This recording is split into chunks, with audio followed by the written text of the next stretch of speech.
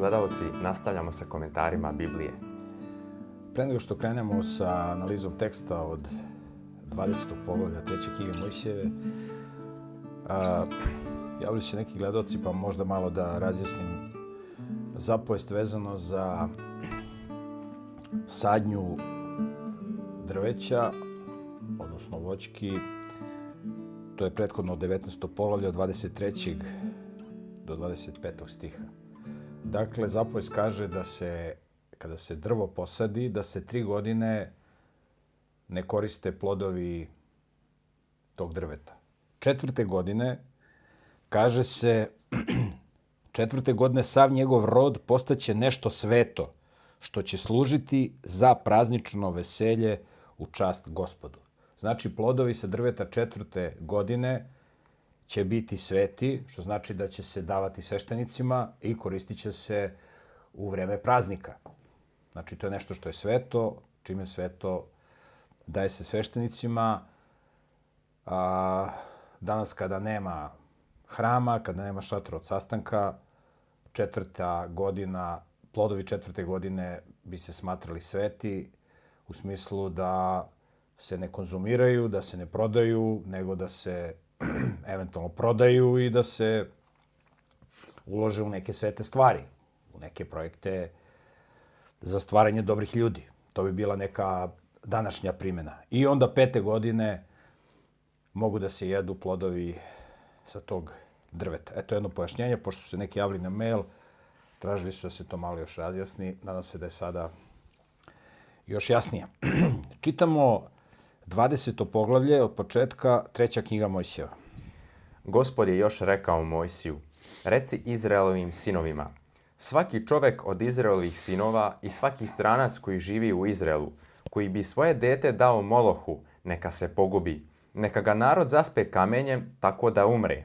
A ja ću okrenuti svoje lice protiv tog čoveka i istrebit ću ga iz njegovog naroda, jer je svoje dete dao Molohu da bi uprljao moje sveto mesto i uskrnavio moje sveto ime. A ako narod namjerno zatvori oči pred tim čovekom, kada on svoje dete da Molohu i ne pogubi ga, onda ću ja upraviti svoje lice protiv tog čoveka i protiv njegovog doma i istrebit ću iz njegovog naroda i njega i sve one koji zajedno s njim obožavaju Moloha. Ovdje imamo zapovest koja je data protiv roditelja koji svoju decu uništavaju, odnosno prinose na žrtvu demonima. Ja sam govorio u prethodnim emisijama o Molohu. U pitanju je jedan veliki bronzani kip koji u svojoj utrobi ima mesto gde se loži vatra. Onda se sav taj kip usija. Kip ima ovako ispružene ruke i onda roditelj, otac donosi svoje dete i stavlja na ruke tog usijanog kipa, to dete izgori. Danas nemamo Molohe u takoj formi, u takvom obliku, ali imamo da roditelji svoju decu šalju na uništenje, na mesta gde misle da će tamo deci biti dobro, a u stvari tamo deca umiru, tamo deca propadaju. Tako i danas imamo žrtvovanje dece Molohu, samo na jedan moderniji i savremeniji način. Tekst kaže da ako neko prinosi žrtvu, svoje dete na žrtvu Molohu, da treba ljudi koji to vide da tog razbojnika, tog oca likvidiraju. Ali ako oni to ne urade, nego okrenu svoju glavu i puste ga da on to radi, onda će se Bog umešati, kaže, i on će se obračunati i sa tim čovekom koji prinosi svoje dete Molohu i obračunati se sa onima koji ga u tome podržavaju. Tako što vide, a ništa ne preduzimaju da se to promeni u teokratskoj državi, gde je Bog prisutan. Znate, mi kad živimo u demokratskoj državi, vi ako krenete nekog da branite, vi rizikujete da ćete imati problema sa sistemom. Da će međunarodni teroristi, njihovi predstavnici, da vas maltretiraju ako krenete da branite nekoga ko je nevin. Međutim, to ne znači da i u demokratiji ne treba nevine da branimo. Naravno da treba da ih branimo. Ali u teokratskoj državi mi nemamo izgovor ako vidimo greh i nemoral da ne branimo tog čovjeka. Jer Bog će nas štiti. Nećemo biti povređeni Vi nemate nijedan primjer u teokratskoj državi gdje je Bog prisutan. Da neko brani nevinog i da strada od kriminalaca i zlikovaca. To ne postoji. To ne postoji. Ako zlikovci skoče na njega, čitat ćemo šta se dešava. I čitali smo i do sada. Kako se Bog umeša i obračuna se sa zlikovcima bez obzira koliko su oni mnogobrojniji. To je poruka ove zapovesti. 6. stih. Ako se neka duša obrati onima koji prizivaju duhove i onima koji vraćaju, postupajući time neverno prema meni, ja ću okrenuti svoje lice protiv te duše i istrebit ću je iz njenog naroda. Znači, za prizivanje demona je propisana smrtna kazna. Znači, smrtna kazna u teokratiji. To je nešto najgnusnije što postoji u Božjim očima. Kaže, neposlušnost, čitali smo, je kao greh od vračarstva. Ne kaže on kao greh od kurvarstva. Iako je vračarstvo jedna vrsta kurvarstva, ali duhovnog kurvarstva. Duhovno kurvarstvo je najgore. Najgori greh je prizivanje demona. To je najgori greh po Bibliji. Nema ništa gore od toga. I to u Bibliji piše. Znači, za one koji se bave prizivanjem demona, na ove ili one načine, to je propisana smrtna kazna. 7. stih. Posvetite se i budite sveti, jer sam ja, Gospod, vaš Bog. Držite se mojih odredaba i izvršavajte ih. Ja sam Gospod koji vas posvećujem. Dakle, videli smo, pričali smo u prethodnim emisijama, biti svet znači biti u Božjem prisustvu.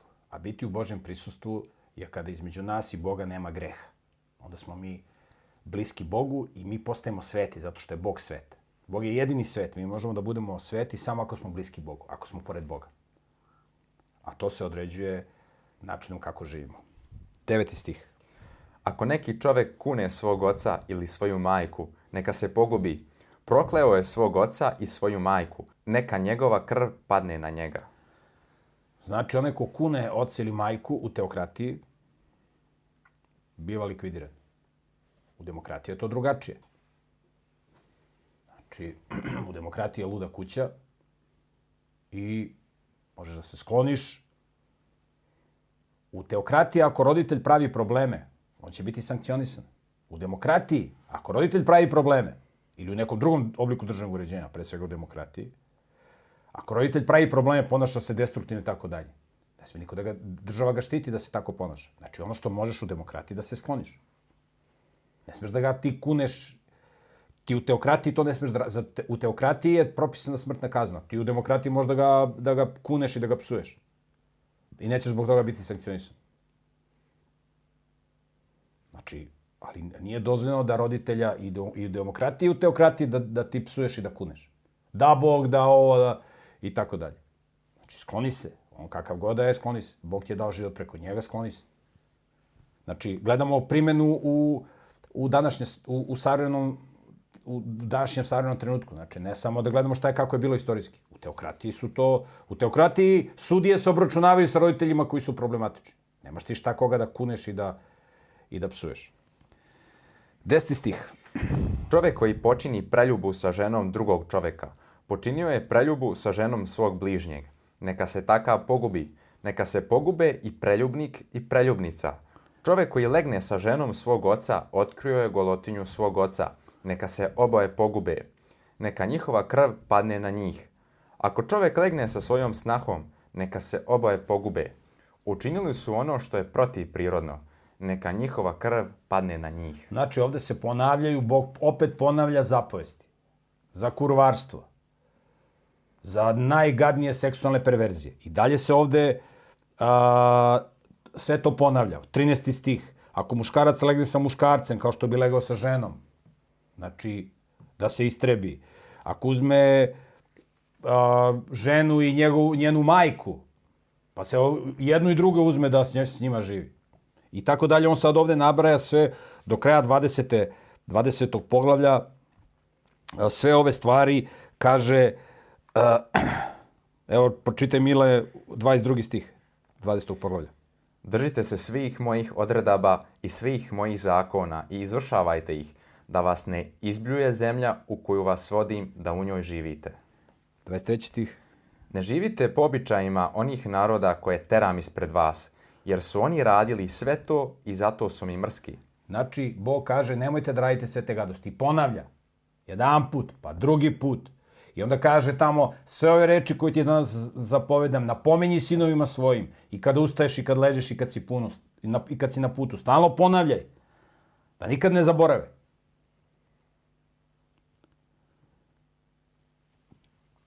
I ovo 20. poglavlje se završava ponovo.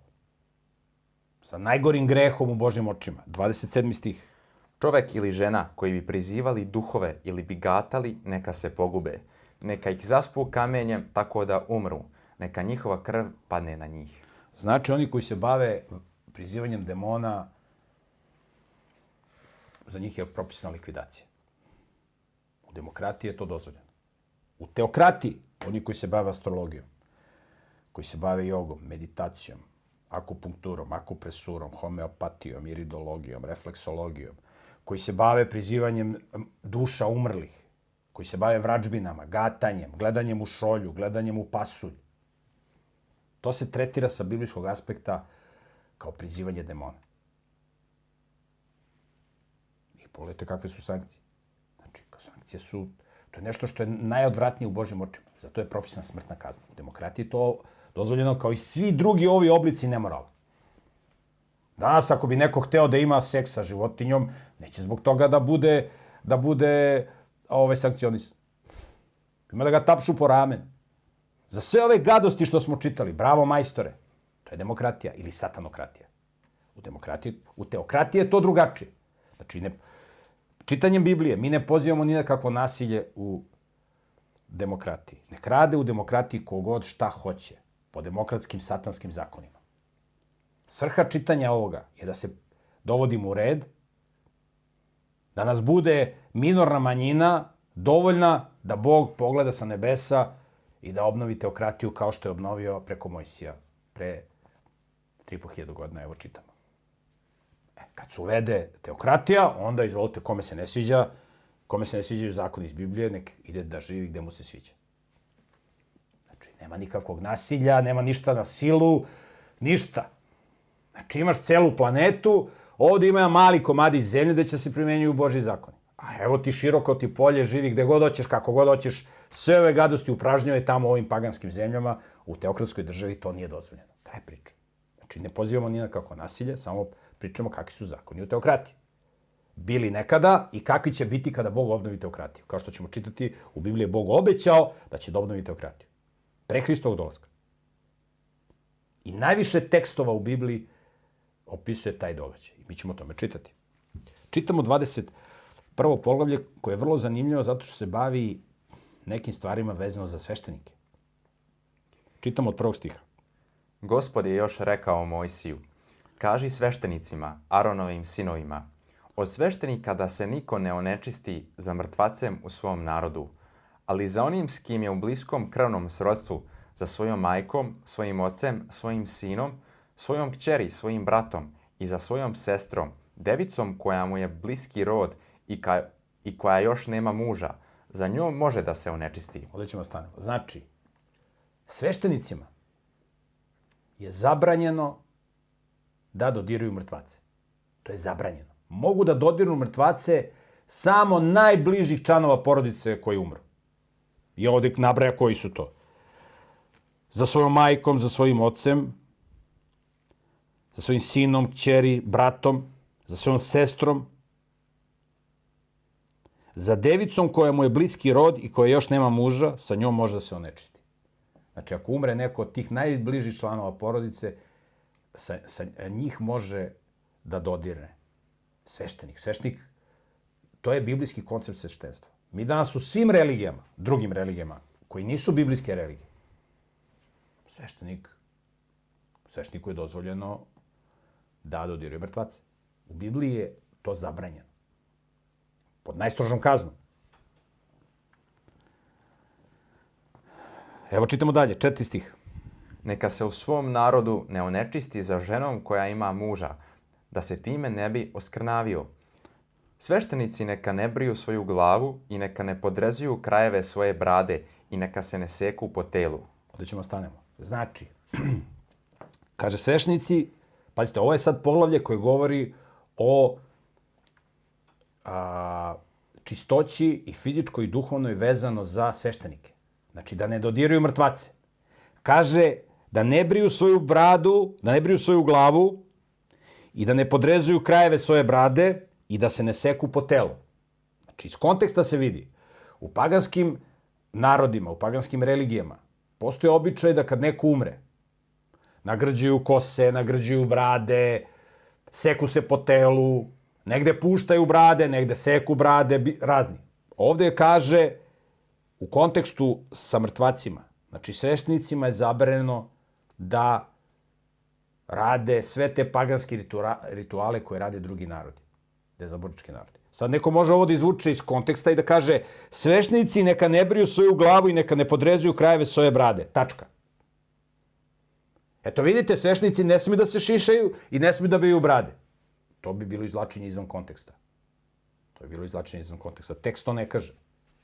Tek ovde govori u kontekstu kad neko umre. Da se ne nagrđuju brade, da se ne seku nožima po telu. Umro, jao, šta ću, pa nožima se seku. Jesi do kako on njega žali, kako se sad iseko, brava. To je prava žalost. To su paganski koncepti žalosti. Biblijski koncept kaže, kad neko umre, nemoj da plačete kao neznabošci koji nemaju nadu. Jer je Hristos umro i vaskrsao. I svi koji su umrli će ponovo biti stvoreni. To je privremeno razdvajanje. Nikad te više neće uvideti, pa se seče noževima i tako dalje.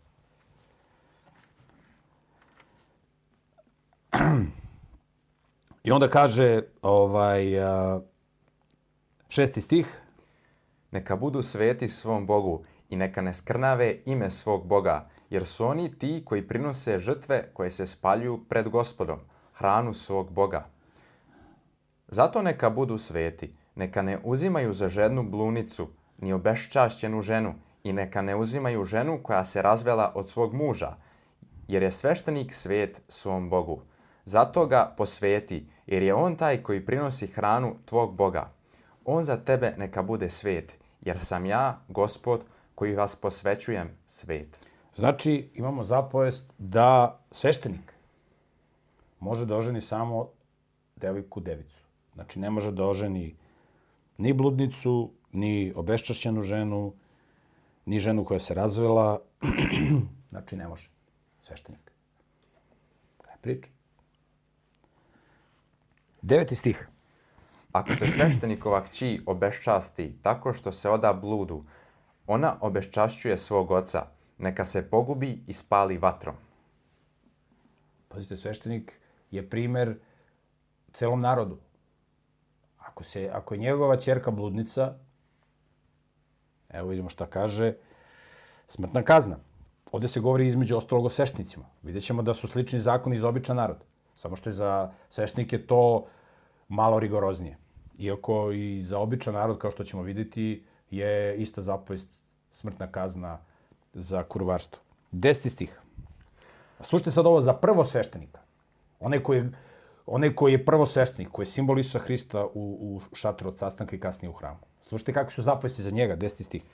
A onaj koji je prvosveštenik među svojom braćom, na čiju glavu bude izliveno ulje za pomazanje i koji bude opunomoćen da nosi svešteničku odeću, neka ne ide raščupane kose i neka ne razdire svoje haljine. Neka ne prilazi nijednom mrtvacu, ni za svojim ocem, ni za svojom majkom ne sme se onečistiti. Neka ne izlazi iz svetilišta i neka ne skrnavi svetilište svog Boga, jer je na njemu znak posvećenja, Božije ulje za pomazanje. Ja sam Gospod. Znači, prvo sveštenik ne sme da se onečisti, ne sme da dodiruje ni mrtvo telo svojih najbližih, ni svog roditelja, ni svoje žene, ni deteta. Njemu je to zabranjeno. Prvo sveštenik. Sveštenicima je dozvoljeno da dodirnu mrtvo telo najbližih članova porodice. A prvosvešteniku ni to nije dozvoljeno. 13. stih. On neka za ženu uzme devicu, neka ne uzima udovicu, ni razvedenu ženu, ni obeščašćenu, ni bludnicu, već neka za ženu uzme devicu iz svog naroda. Neka ne oskrnavi svoje potomstvo među svojim narodom, jer sam ja Gospod koji vas posvećujem. Znači, zapovesti za prvosveštenika može da se oženi samo devicu. Ne može da se oženi ni razvedenom ženom, ni bludnicom, ni obeščašćenom. Znači, zapovest. To tako kaže. 16. stih.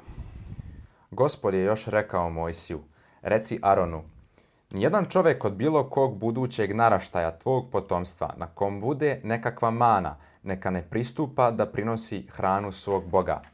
Ako neko ima neku manu, on neka ne pristupa. Čovjek koji je slijep ili hrom, ili su nakaženim nosom, ili kome je jedan od udova predug, ili čovjek kome je slomljena noga ili ruka, ili onaj koji je grbav, neprirodno mršav, bolesnih očiju,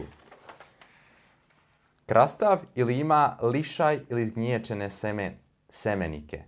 Nijedan čovjek od potomstva sveštenika Arona koji ima neku manu, neka ne pristupa da prinosi žrtve koje se spaljuju pred Gospodom. Mana je na njemu.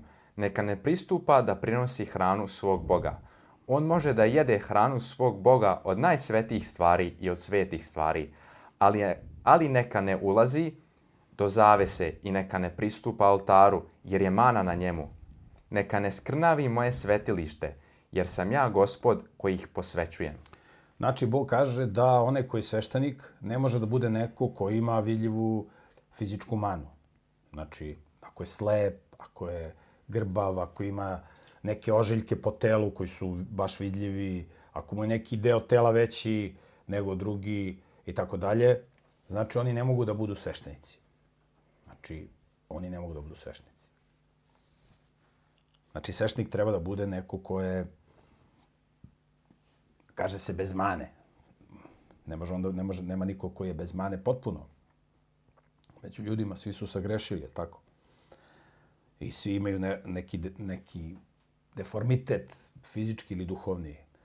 Ali nešto što je baš vidljivo, takvi ne mogu da budu sveštenici, kaže biblijska zapovest. Čitamo 22. poglavlje. Ovdje se također govori o sveštenicima i o zapovestima kako bi oni trebalo da se ponašaju i kakvi zakoni važe za njih. Svako može da bude Božji sveštenik tako što živi po Božjem zakonu, ali ovdje se govori o sveštenicima koji su na poseban način primer i koji rade u šatoru od sastanka, kasnije u hramu. Čitamo 22. poglavlje. Gospod je još rekao Mojsiju, reci Aronu i njegovim sinovima da se drže podalje od svetih stvari Izraelovih sinova i da ne skrnave moje sveto ime u stvarima koje mi oni posvećuju. Ja sam Gospod. Reci im, ako neko od svih vaših potomaka u budućim naraštajima pristupi svetim stvarima koje će Izraelovi sinovi posvećivati Gospodu, dok je na njemu njegova nečistoća, ta duša neka se istrebi ispred mene. Ja sam Gospod. Znači, ako neki sveštenik se onečisti na neki način, dodirne uginulu životinju i tako dalje, na neki način, ili se razboli, ima gubu, a nije se izlečio, on ne sme da pristupa da služi u hramu, odnosno u šatoru od sastanka, dok ne bude čist. Čitali smo zakone kako da se očisti, da se opere, da bude izolovan 7 dana ili do večeri i tako dalje. Ako se desi da on pristupi da služi Gospodu, a nečist je, smrtna kazna. Znači, ozbiljne stvari. Čitamo 4. stih. Niko od Aronovih potomaka koji je gubav ili ima izliv ne sme da jede od svetih stvari dok ne postane čist. Ni onaj ko dotakne nekoga ko se onečistio mrtvacem, ni čovjek koji ima tečenje semena. I sad on čita da, sad on ovdje sve nabraja te nečistoće, mi sad nećemo, ko bude hteo možda čita sve do 8. stiha.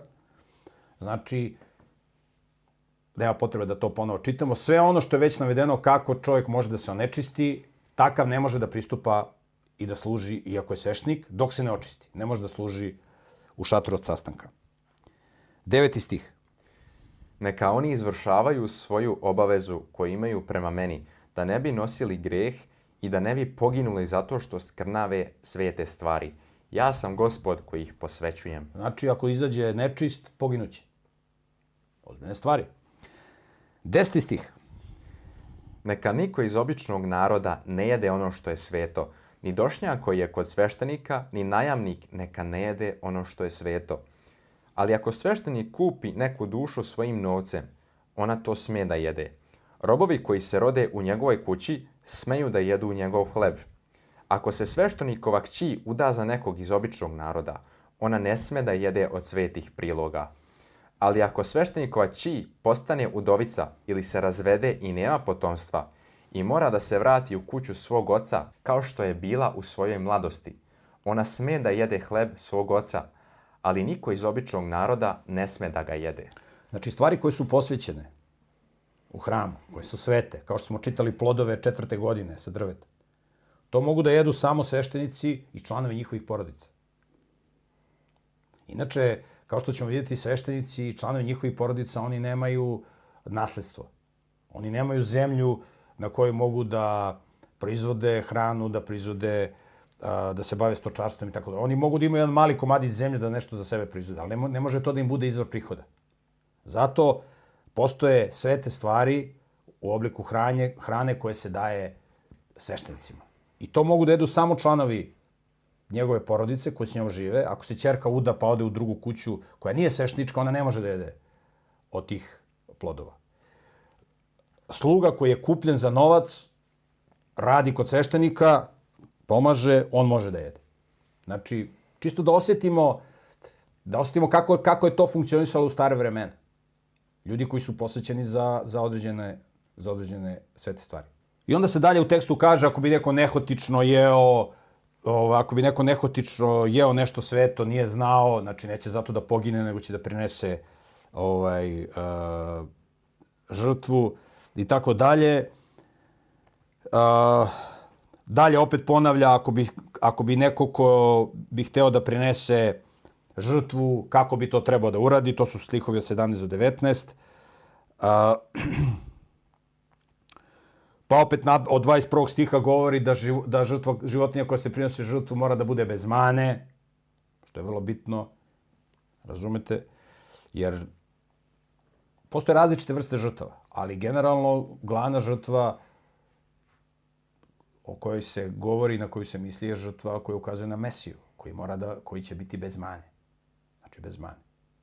I kao što ćemo vidjeti uskoro, postoji jedan praznik koji se zove praznik beskvasnih hlebova, gde se jede 7 dana bez kvaca. Jer kvasac je u Bibliji simbol greha, kao što možemo vidjeti na mnogim mestima. A Hristos, odnosno Mesija, je bio bez greha. Znači, mora žrtva da bude bez mane. Evo još jedan ovako jedna zanimljiva zapovest koja nije navođena do sada, 26. stih. Gospod je još rekao Mojsiju, kada dođe na svet tele, jagnje ili jare, onda neka 7 dana ostane pored svoje majke, a od 8. dana pa nadalje može se prinositi kao žrtva koja se spaljuje pred Gospodom. Krupnu i sitnu stoku ne koljite u isti dan kada njihove mlade. Znači kaže da prvih 7 dana kada dođe na svet tele, jagnje ili jare, prvih 7 dana ne može da se prinosi na žrtvu. Tek posle 7 dana može da se prinosi na žrtvu u hramu, odnosno u šatoru od sastanka. Ali kaže, nemojte da koljete u isti dan, znači, stoku kad koljete njihove mlade. Znači, ženku, životinje koje ona ojarila ili otelila ili ojagnjila, nemojte da koljete u isti dan. Znači, to ima jedan psihološki moment koji je Bog dao.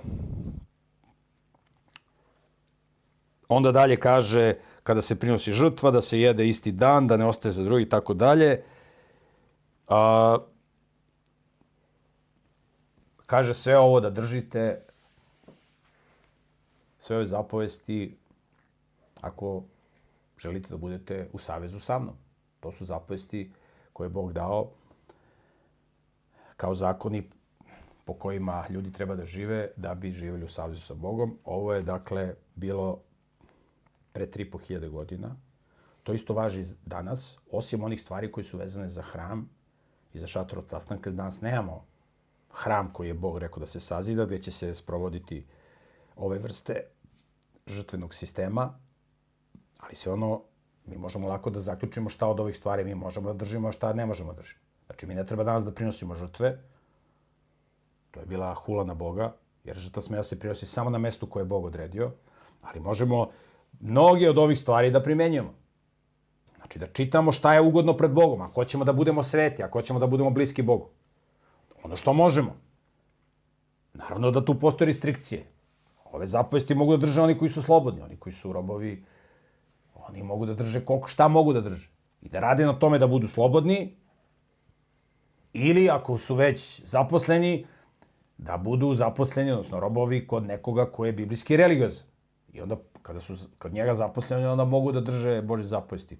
Ako su zaposleni kod nekoga ko nije biblijski religiozan, ne mogu da kažu, neću ja da radim tim danima, ja sam religiozan biblijski. Moraš da držaš svoju porodicu, prijatelju. Ima 3 stvari koje ne smeš da radiš. Da ubiješ nevinog čoveka, da legneš sa tuđom ženom i da prizivaš demone. Te 3 stvari ne smeš da radiš. To ti neće tražiti, teško ćeš ima poslodavaca koji će to možda da traže. Ali ima jako puno poslodavaca koji neće tražiti nijedno od ove 3 stvari. Znači, drži se, radi i izdržavaj sebi i svoju porodicu. A kad budeš jednog dana bio slobodan, onda drži se ostale zapovesti. Ali ove 3 zapovesti sada gledaj da držiš. Ako si zaposlen negde. Da ne kažem roba. Tako. Sada čitamo 23. poglavlje 3. knjige Mojsijeve. Poglavlje koje opisuje biblijske praznike. U 23. poglavlju su opisani svi biblijski praznici. Oni su spominjani ranije, a ovde su na jednom mestu svi opisani. Sada ćemo da ih čitamo. Krećemo od 23. od 1. stiha 23. poglavlja 3. knjige Mojsijeve. Gospod je još rekao Mojsiju, kaži Izraelovim sinovima, Gospodnji praznici koje ćete oglašavati u određeno doba godine, sveti su zborovi. Ovo su moji praznici. Kaže, ovo su moji praznici. I tu se koristi hebrejska reč Moadim. Moadim je reč koja se koristi u 1. poglavlju Biblije u 14. stihu. Mile, pročitaj prvo poglavlje, 14. stih. Prva knjiga Mojsijeva. 14. stih. Zatim Bog reče, neka na nebeskom svodu budu izvori svetlosti da dele dan od noći i da služe kao znakovi za posebna vremena, dane i godine. Posebna vremena. Moadim, znači sunce i mesec. Kaže, neka na nebeskom stvoru budu izvori svetlosti da dele dan od noći. I onda u 6. stihu kaže, Bog je načinio 2 velika izvora svetlosti, veći da upravlja danom i manji da upravlja noću uz 100 zvezde. Znači, sunce i mesec su između ostalog stvoreni da dele dan od noći i da služe kao znakovi za posebna vremena, dane i godine. Znači, za praznike, dane i godine. Znači, za kalendar i za praznike, Moadim. I ovde sad u 23. poglavlju u 2. stihu kaže Gospodnji praznici. Ovo su moji praznici. Moadim. Ta posebna vremena. I sad ćemo čitamo koji su to praznici. Međutim, da bismo mogli da razumemo koji su praznici, mi moramo da razumemo biblijski kalendar. Ja sam o tome govorio, ali sad evo ukratko da ponovim. Postoji računanje dana, računanje sedmice, računanje meseca i računanje godine. Svako ovo računanje je nezavisno za sebe. Na poseban način. Dan traje od zalaska do zalaska sunca. Znači, dan ne traje od ponoći do ponoći. Dan počinje, postoji u širem i užem smislu dan. Dan, kao 24-časovni period, počinje od zalaska sunca i traje sutra do zalaska sunca. U užem smislu dan traje kao obdanica. Ujutru kad izađe sunce dok ne zađe sunce. U Izraelu obično, pošto je takva geografska lokacija, i leti i zimi dan traje oko 12 sati, noć traje oko 12 sati. Generalno. Traje kraće i duže, zavisi koje godišnje doba. I sati su podeljeni, znači dan je podeljen na takozvane straže. Postoje noćne straže i postoje ujutru, znači 3 sata ujutru, to je ovo što mi kažemo 9 prepodne. 6 sati, 6. sat preko dana, to je ono što mi kažemo 12. Znači, dan traje od zalaska do zalaska sunca. Sedmica se računa kao 7 dana. Posle Francuske revolucije su pokušali naprave 10-dnevne, da ukinu sedmicu. Međutim, to im nije uspelo. Znači, 7 dana i dani nemaju imena. 1, 2, 1, 2, 3, 4, 5, 6. dan, samo 7. dan ima ime šabat, što znači na našem jeziku u prevodu nedelja, od glagola lišbot, s tim što biblijska nedelja i ova neznabožačka nedelja su 2 odvojena dana. Biblijska nedelja traje prema paganskom kalendaru od petka uveče, kad zađe sunce, do subote uveče kad zađe sunce. I na taj šabat, na biblijsku nedelju, uglavnom ne rade Jevreji. I retki ljudi u drugim denominacijama. Znači sedmica. Postoji dan, postoji sedmica. Postoji mesec. Mesec počinje kada 2 svedoka vide mladi mesec na nebu. U Izraelu. Ne izvan Izraela. U Izraelu. Izrael je referentna tačka za računanje dana. I ako hoćete da znate kad pada koji praznik, morate da pratite preko interneta kada je mladi mesec i kada počinje mesec u Izraelu. Znači, kada 2 svedoka vide mlad mesec, znači srp, to je prvi dan u mesecu.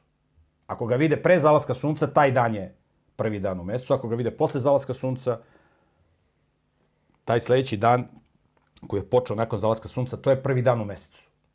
I mesec traje 28 ili 20, traje 29 ili 30 dana. Znači, ne traje mesec 4 sedmice. Sedmica i broj sedmica nema veze sa brojem dana u mesecu. Znači, mesec ima 29 ili 30 dana. Ne može mesec da ima 28 dana, ne može da ima 31 dan. Može ako Bog uspori kretanje nebeskih tela. To se do sad nije desilo ni jednom, osim kao što ćemo vidjeti u vreme Isusa Navina, kada je Bog malo produžio dan. Jer je Isus Navin to tražio od Boga. Bog ispunjava i takve želje.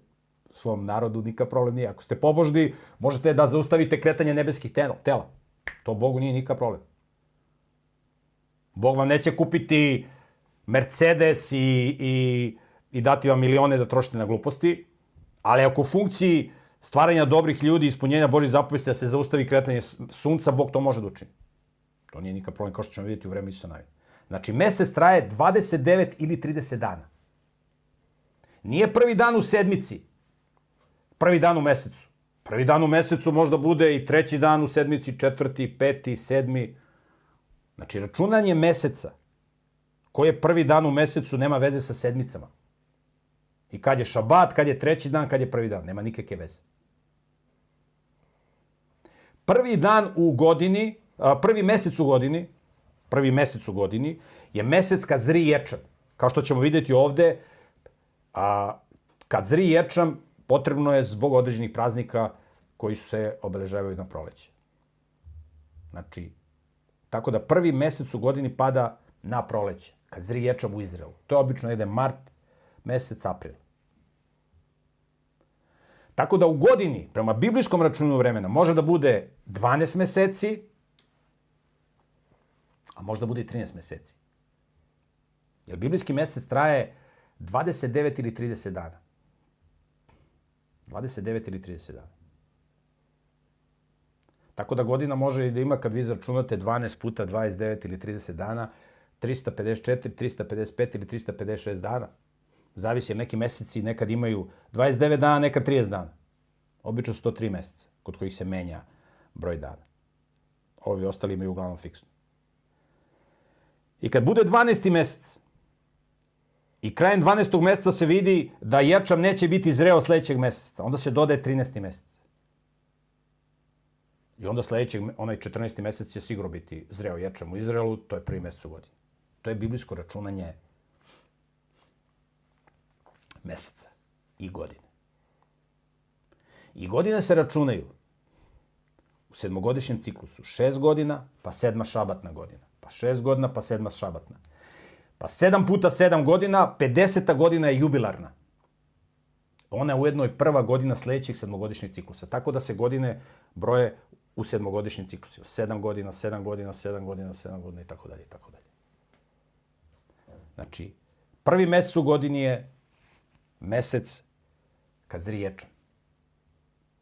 To je vrlo bitno da se razumemo.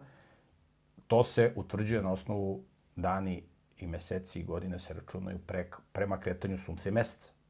Sunce i mesec su bitni za računanje dana. Kad je svetlo, kad je sunce, onda je dan, kada je noć. To je pasivni deo dana. I sada čitamo koji su to praznici koje je Bog dao. 23. poglavlje. 3. stih. 6 dana neka se radi, a 7. dan je šabat, dan potpunog odmora, sveti sabor. Ne radite nikakav posao. To je šabat posvećen Gospodu u svim mestima gde živite. Znači, prvi praznik koji Bog spominje, to je šabat. Ili u našem prevodu nedelja.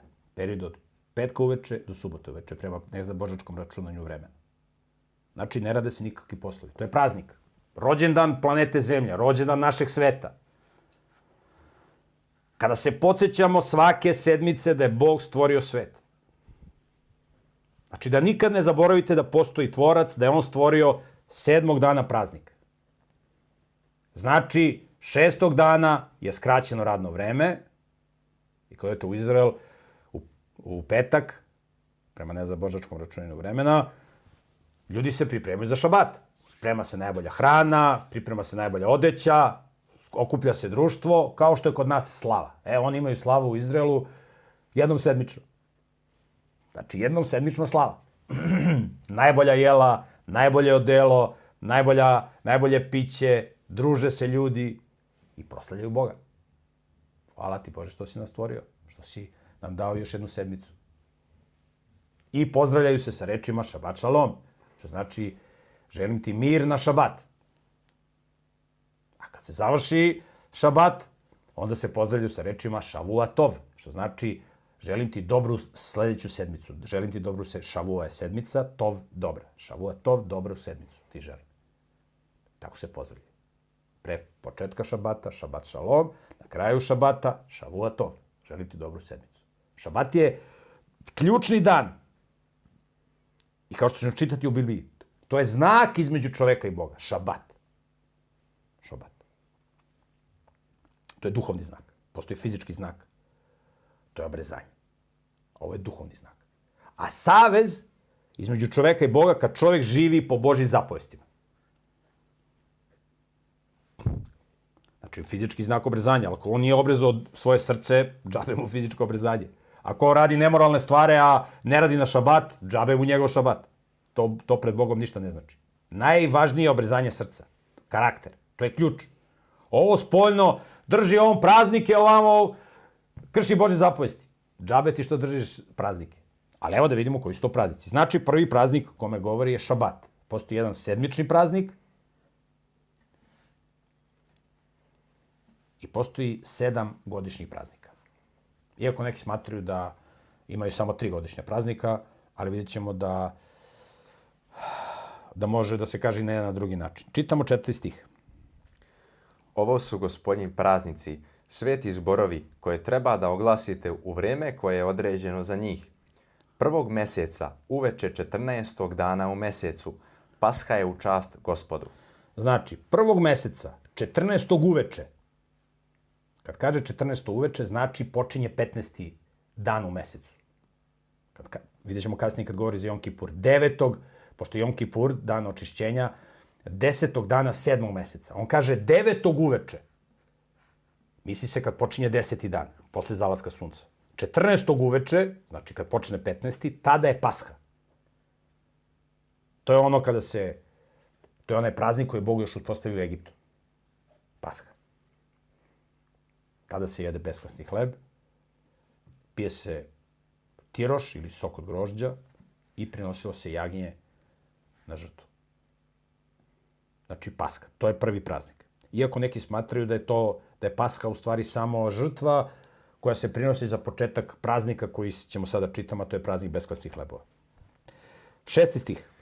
15. dana tog meseca praznik je beskvasnih hlebova u čast Gospodu. 7 dana jedite beskvasne hlebove. Prvog dana neka vam bude sveti zbor. Ne radite nikakav težak posao. 7 dana prinosite žrtvu koja se spaljuje pred Gospodom. 7. dana neka bude sveti zbor. Ne radite nikakav težak posao. Znači, 14. uveče kad počinje 15. Paska je u stvari najava za praznik beskvasnih hlebova.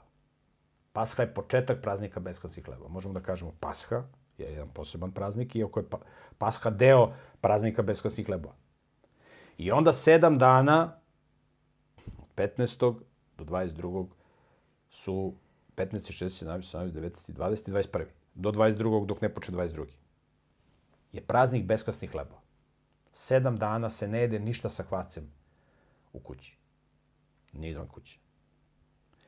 1. i 7. dan praznika beskvasnih hlebova su neradni dani. Videli smo ranije kad smo čitali tih dana možda se sprema hrana, ali se ne rade nikakvi ovi poslovi od kojih se zarađuje novac i tako dalje. 1. i 7. dana beskvasnih hlebova. Od 2. do 6. dana može da se radi i da se radi biznis i tako dalje. 1. i 7. dan su neradni. Može da se sprema hrana, nije neradni dan kao šabat, na šabat se ne sprema ni hrana. 7 dana beskvasnih hlebova. Mi ćemo vidjeti 7, šta ukazuje, videli smo da Paska ukazuje na Mesiju, koji će biti zaklan, kao što ćemo vidjeti, Isus će biti ubijen 15. dana 1. meseca. Uveče na Pashu, on će jesti Pashu i tog dana će biti ubijen. Znači, on je u četvrtak uveče jeo Pashu, kad je počeo 15. dan i sutra, u okviru tog 15. dana je bio ubijen. Paska ukazuje na Mesiju. 7 dana beskvasnih hlebova ukazuje, jer broj 7 je broj punine u Bibliji. Znači, punina bezgrešnosti, beskvasni hlebovi. Hleb bez kvasca. Kvasac je u Bibliji simbol greha. Simbol punine bez greha. Punine bezgrešnosti. To je slika Isusa Hrista. I ovaj praznik je dat da ljudi o tome razmišljaju. Pasha, 7 dana beskvasnih hlebova. Čitamo dalje. 9. stih. Gospod je još rekao Mojsiju, kaži Izraelovim sinovima, kada dođete u zemlju koju vam ja dajem i požanjete njen rod, snop prvina od svoje žetve donesite svešteniku. Neka on taj snop obrće tamo i jamo pred Gospodom, da bi za vas stekao njegovu naklonost. Neka ga sveštenik obrće odmah sutradan posle šabata. Onog dana kada budete dali snop da se obrće, prinesite muško jagnje bez mane do 1 godinu za žrtvu paljenicu Gospodu i uz to prinos od žita 2/10 efe finog brašna zamešanog s uljem kao žrtvu koja se spaljuje pred Gospodom na ugodan miris. I dobro, i dalje čita šta da se prinose žrtve, da ne čitamo, da ne opterećujemo koga interesuje da vidi koje se žrtve prinose, ali ono što je ovde bitno, kaže, kad dođete u zemlju i poženjete njen rod, ovo se sve govori u kontekstu praznika beskvasnih hlebova. Kaže, snop prvina od žetve soje donesite svešteniku. I on kaže kad je to? Neka ga sveštenik obrće odmah sutradan posle šabata. Znači, imali smo 14. uveče Pashu. To je početak 7 dana beskvasnih hlebova. U okviru tih 7 dana beskvasnih hlebova, jedan dan će da bude šabat. Paska može da padne u bilo koji dan. Može da padne u 1. dan, u 2. dan, sedmicu, u 3., u 4., u 5. Ne mora Paska uvijek da padne u 5. dan kao što je bilo u vreme Isusa Hrista. Tad je bilo 5. dan. Ili kako kaže u božanskom kalendaru, četvrtak uveče. Paska može da padne i u utorak uveče. 3. dan uveče. 4. dan uveče. Znači, Pasha obeležava početak 7 dana beskvasnih hlebova. U okviru tih 7 dana, jedan dan će da bude šabat. Sad koji dan, neka će da bude 3., neka 4., neka 5., to sad nije bitno. Kaže, sutradan posle šabata, sveštenik treba da obrće snop pred Gospodom. O čemu se radi? Na proleće, prvi usev koji sazreva u Izraelu je ječam. I ječam ne može da se koristi, znači ječam mora da je zreo, to se prati. Ječam ne može da se jede dok sveštenik ne donese prve snopove od ječma pred Gospoda u šatoru od sastanka, odnosno u hramu kasnije koji će biti sazidan u vreme Solomona. Znači, sazri ječam, ubere se snop sačeka se Pasha, praznik beskasnih hlebova, i u toku tih 7 dana beskasnih hlebova, kad bude šabat, u dan posle šabata, u prvi dan sedmice, ili kako prema, ne znam, božačkom kalendaru se to zove Sunday, dan Boga sunca, ili, ne znam, božačka nedelja.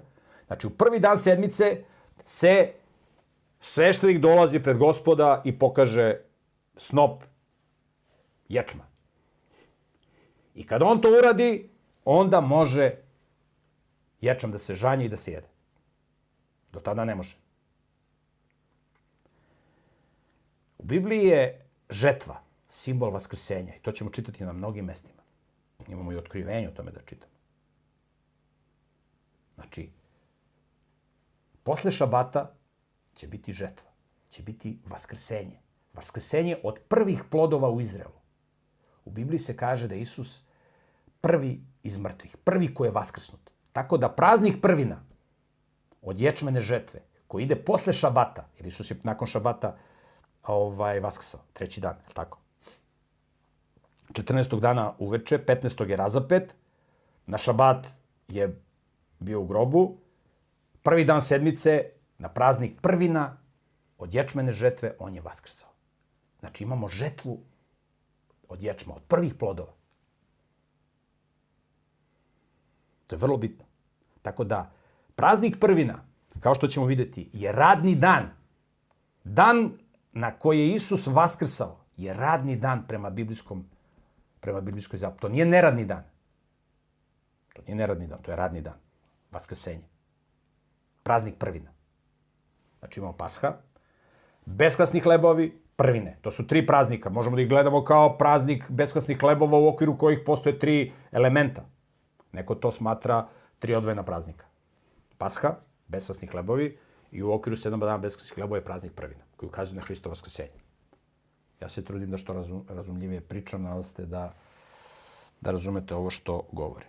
I onda ovde kaže s koji se žrtve se iznose, to koga interesuje neka čitamo. I sad pazite, taj dan, kada je praznik prvina od ječmene žetve, je referentna tačka za sledeći, odnosno 4. praznik u godini ili poslednji prolećni praznik. Čitamo 15. stih. Od tog dana posle šabata, od dana kada donesete snop za obratni prinos, izbrojite 7 šabata, neka bude 7 punih sedmica. Treba da brojite do dana posle 7. šabata, 50 dana, i prinesete Gospodu novi prinos od žita. Iz svojih prebivališta donesite 2 hleba kao obratni prinos. Neka bude od 2/10 efe finog brašna. Neka budu pečeni s kvascem kao prvine za Gospoda. U redu. Znači, u okviru praznika beskasnih hlebova, posle šabata, prvi dan je praznik prvina od ječma. I od tog dana se broji 7 sedmica. I imamo sledeći praznik prvina, ali od pšenice. Ne od ječma, nego od pšenice. Taj praznik se zove praznik sedmica ili šavuot na hebrejskom. Šavua je sedmica, šavuot su sedmice. Praznik šavuot. Ovaj praznik beskasnih hlebova se zove macot na hebrejskom. Od maca, što znači beskasni hleb, macot je množina, besnasni hlebovi. Znači, od praznika prvina, od ječmene žetve, kad se jedu beskasni hlebovi, broji se 7 sedmica i u prvi dan te 7. sedmice je praznik šavuot ili praznik od pšenice. Tada isto sveštenici uzmu snop od pšenice, donesu u hram ili u šator od sastanka, pokažu pred Gospodom, evo Gospode, hvala ti što si nam dao da jedemo, i onda može da se žanje pšenice da se jede. S tim što se tada prinose 2 hleba sa kvascem. Ovamo su bili beskasni hlebovi kad su bile prvine, praznik prvine od ječma. Sad imamo 2 hleba sa kvascem, kaže tekst.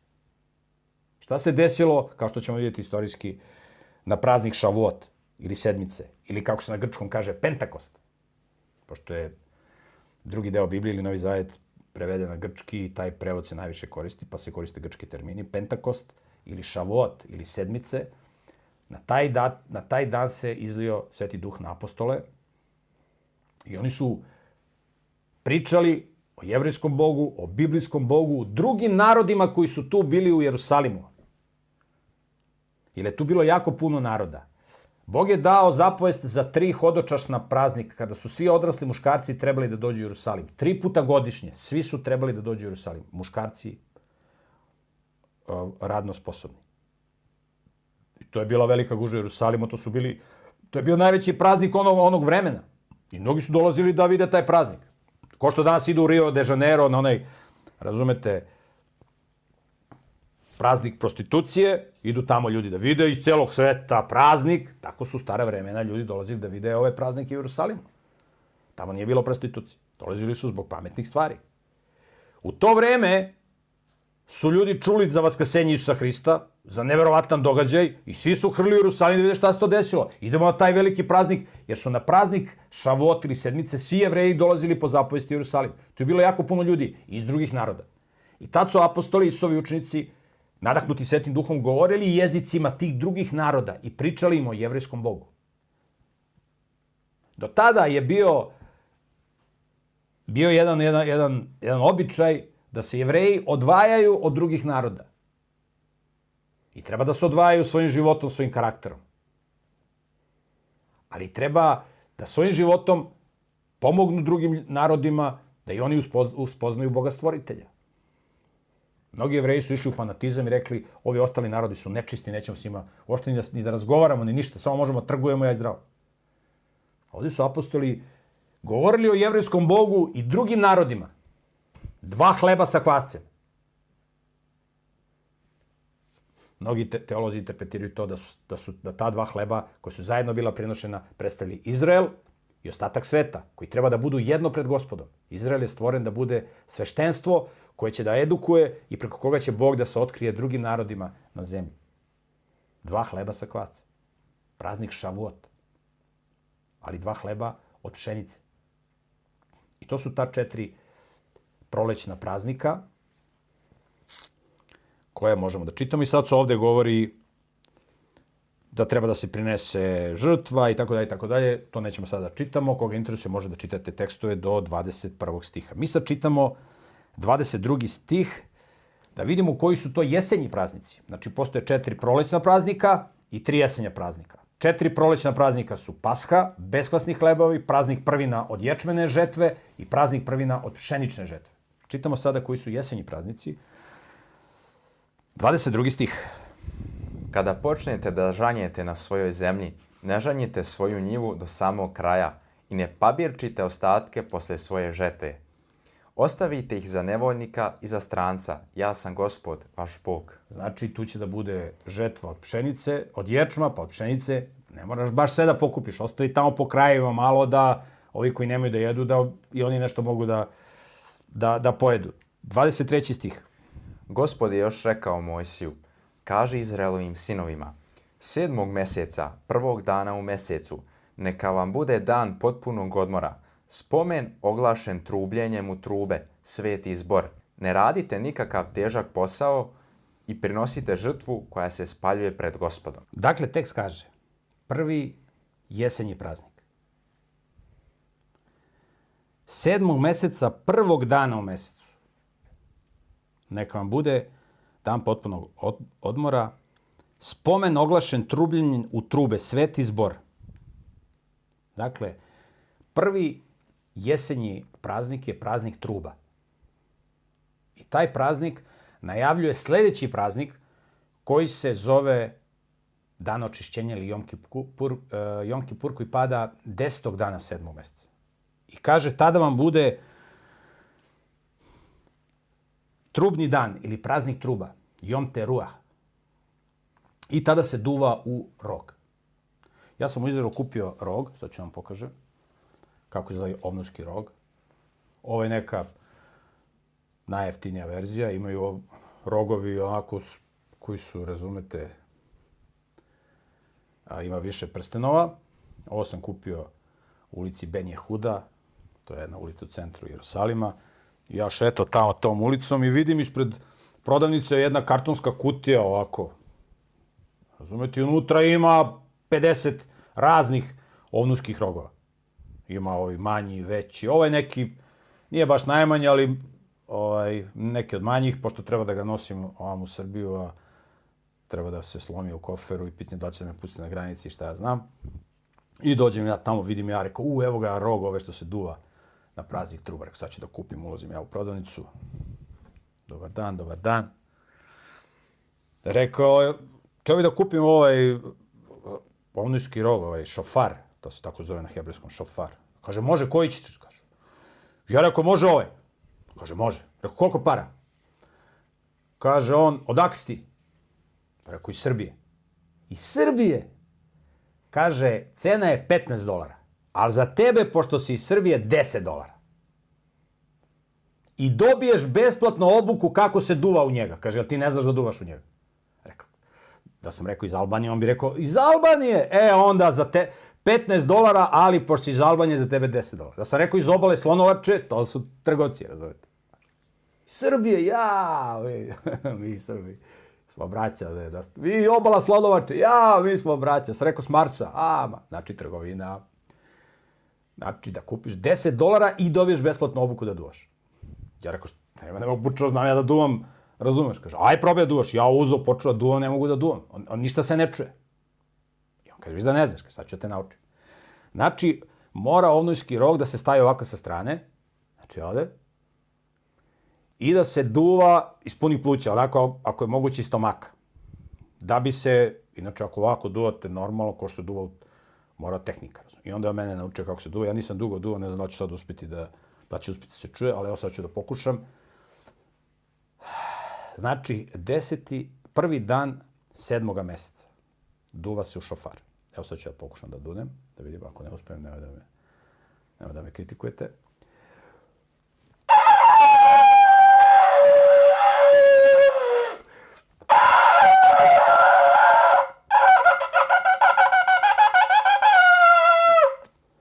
Uspeo sam. Tako se duva u šofar i to kad se dune, to ječi. Sad ne znam, će ovi iz sela dođu s motkama, ako sam ih probudio. Dakle, šofar, prvi dan 7. meseca, također na Jom Kipur se isto duva u šofar, danas u Izraelu, ali praznik truba, trube, koje najavljuju. Zašto se zove trubni dan ili praznik truba? Zato što je to praznik koji najavljuje sljedeći praznik koji je ne mogu kažem najvažniji dan u godini, ali jedan od najposebnijih dana u godini. Dan očišćenja, dan pomirenja, na hebrejskom Jom Kipur. Pomirenje sa Bogom.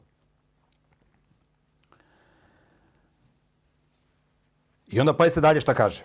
Nakon praznika truba, koji je prvi jesenji praznik, 26. stih. Gospod je još rekao Mojsiju, 10. dana tog 7. mjeseca, dan je očišćenja, održite sveti zbor, postite i prinesite žrtvu koja se spaljuje pred Gospodom. Tog dana ne radite nikakav posao, jer je to dan očišćenja kada će se za vas izvršiti obred očišćenja pred Gospodom, vašim Bogom. Zato će se svaka duša koja tog dana ne bude postila istrebiti iz svog naroda. Svaka duša koja tog dana bude radila nekakav posao, zatraću u njenom narodu. Ne radite nikakav posao. To je trajna odredba za vaše naraštaje u svim mestima gdje živite. To je za vas šabat, dan potpunog odmora. I uveče 9. dana u mjesecu postite. Od večeri do večeri držite svoj šabat. Dakle, prvi dan 7. mjeseca je neradni dan. Nije neradni dan kao šabat, može da se sprema hrana, ali je neradni dan, ne rade se poslovi za novac i tako dalje. 10. dana 7. mjeseca je Jom Kipur, dan pomirenja ili dan očišćenja. Tada se ništa ne radi. Kao na šabat. Znači ništa se ne radi. I ne samo da se ne radi. To je dan kada se ništa ne jede i ne pije. 9. dana uveče, kao što kaže, počinje Jom Kipur, dan očišćenja ili dan pomirenja. Tada je post, znači ništa se ne jede i ništa se ne pije. Naravno, ljudi koji su bolesni i mala deca i tako dalje, to za njih ne važi. Ovo se odnosi na zdrave sposobne ljude koji mogu da poste. Znači, to je dan kada se ništa ne deje. To je dan koji ukazuje na sudnji dan, dan pomirenja. To je onaj dan o kome smo govorili kad sveštenik ulazi u svetinju nad svetinjama i prinosi krv od onog jarca. Dan očišćenja, 10. dana 7. meseca. I pazite kakva je zapovest. Ko ne bi postio tog dana, ide pod mač. To važi za teokratsku državu, državu Izrael, gde je tu šator od sastanka. Naravno, sad u Izraelu vi da živite, niko neće, nema sad zakona da vas neko ili živite izvan Izraela. Ali u teokratskoj državi, gde postoji hram, gde postoji šator od sastanka, ovo je zapovest. Ako ti se ne sviđa, nemoj tu da živiš. Jedan dan u godini obavezan post. Biblijski post je da se ništa ne jede i ne pije 24 sata. Može čovjek da uzme i drugim danima post da ništa ne jede i ne pije. 24 sata, 6 sati. Kako se dogovori sa Gospodom? Znači, tog dana se ništa ne radi. Kaže, držite svoj šabat. Ovaj dan je posebna nedelja, šabat. Neki ga zovu šabat nad šabatima. Jom Kipur. Dan koji ukazuje na Hristov drugi dolazak. Kada će da se počisti greh sa planete Zemlje. I sada ide opis poslednjeg praznika u godini ili trećeg jesenjeg praznika, 33. stih. Gospod je još rekao Mojsiju, kaži Izraelovim sinovima, od 15. dana tog 7. meseca neka se 7 dana drži praznik Senica u čast Gospodu. Prvog dana neka bude sveti zbor. Ne radite nikakav težak posao. 7 dana prinosite žrtvu koja se spaljuje pred Gospodom. 8. dana neka bude sveti zbor. I prenesite žrtvu koja se spaljuje pred Gospodom. To je svečani zbor. Ne radite nikakav težak posao. Znači, prvi dan 7. meseca je praznik Toruba. 10. dana 7. meseca je dan pomirenja ili dan očišćenja. I 15. dana 7. meseca počinje praznik Senica ili praznik Koliba. Na hebrejskom Sukot. Suka je koliba, Sukot su kolibe. Sukot. 15. dana i traje 8 dana. 7 dana se prinose žrtve, 8. dana, 1. i 8. dan su praznici kada se ne radi. Nije kao šabat, možda se sprema hrana, ali se ne rade poslovi od kojih se zarađuje, poljoprivredni poslovi i tako dalje. 1. i 8. dan su neradni dani. I prave se onda kolibe u kojima se provodi tih 8 dana. Znači, pre praznika Sukot, pre praznika Koliba, u Izraelu ljudi naprave na svojim terasama, naprave od granja, od pruća, naprave šator. Ili ako imaju kuću, naprave u dvorištu svoje kuće, naprave šator. Pobiju ovako neke deblje stubove, drvene, i onda stave neku granje i naprave šator. I tu oni noće. Znači, od 2. do 7. dana može da se rade poslovi, 1. i 8. dan su neradni, ali tih 8 dana oni provode spavajući pod šatorom. U stvari nije to šator, to su kolibe, Sukot, Suka je koliba i to se pravi od pruća. Možete pogledati na internetu kako to izgleda, kako oni to prave. I to sve ima svoju simboliku. Znači, praznik truba najavljuje sudnji dan, Hristov drugi dolazak. Praznik truba. Posle Hristovog drugog dolazka šta se dešava? Kaže Hristos, idem da vam pripremim nove stanove, nove kuće da vam pripremim. Nakon Hristovog dolaska idemo kući. Živjet ćemo kao Adam i Eva, dok se nisu pobunili, u prirodnom ambijentu. Neće nam trebati madraci, jastuci i tako dalje, nego u prirodnom ambijentu ćemo živjeti. Mnogo udobnijim od bilo koga apartmana koje Bog priprema. I ovih 8 dana u kolibama od pruća ukazuju na obnovljenu zemlju, kada će ljudi živjeti na obnovljenoj zemlji nakon sudnjeg dana, nakon Hristovog drugog dolaska. I evo možemo da čitamo od 37. stiha te završne tekstove. To su Gospodnji praznici koje ćete oglašavati u određeno doba godine, kao svete zborove, da se prinese žrtva koja se spaljuje pred Gospodom, žrtva paljenica, prinos od žita zajedno sa životinjskom žrtvom i žrtva levanica, kako je određeno za svaki dan. Osim Gospodnjih šabata, osim vaših darova, osim svih vaših zavetnih prinosa i dobrovoljnih prinosa koje dajete Gospodu. Slušajte sad ovo, 39 stih.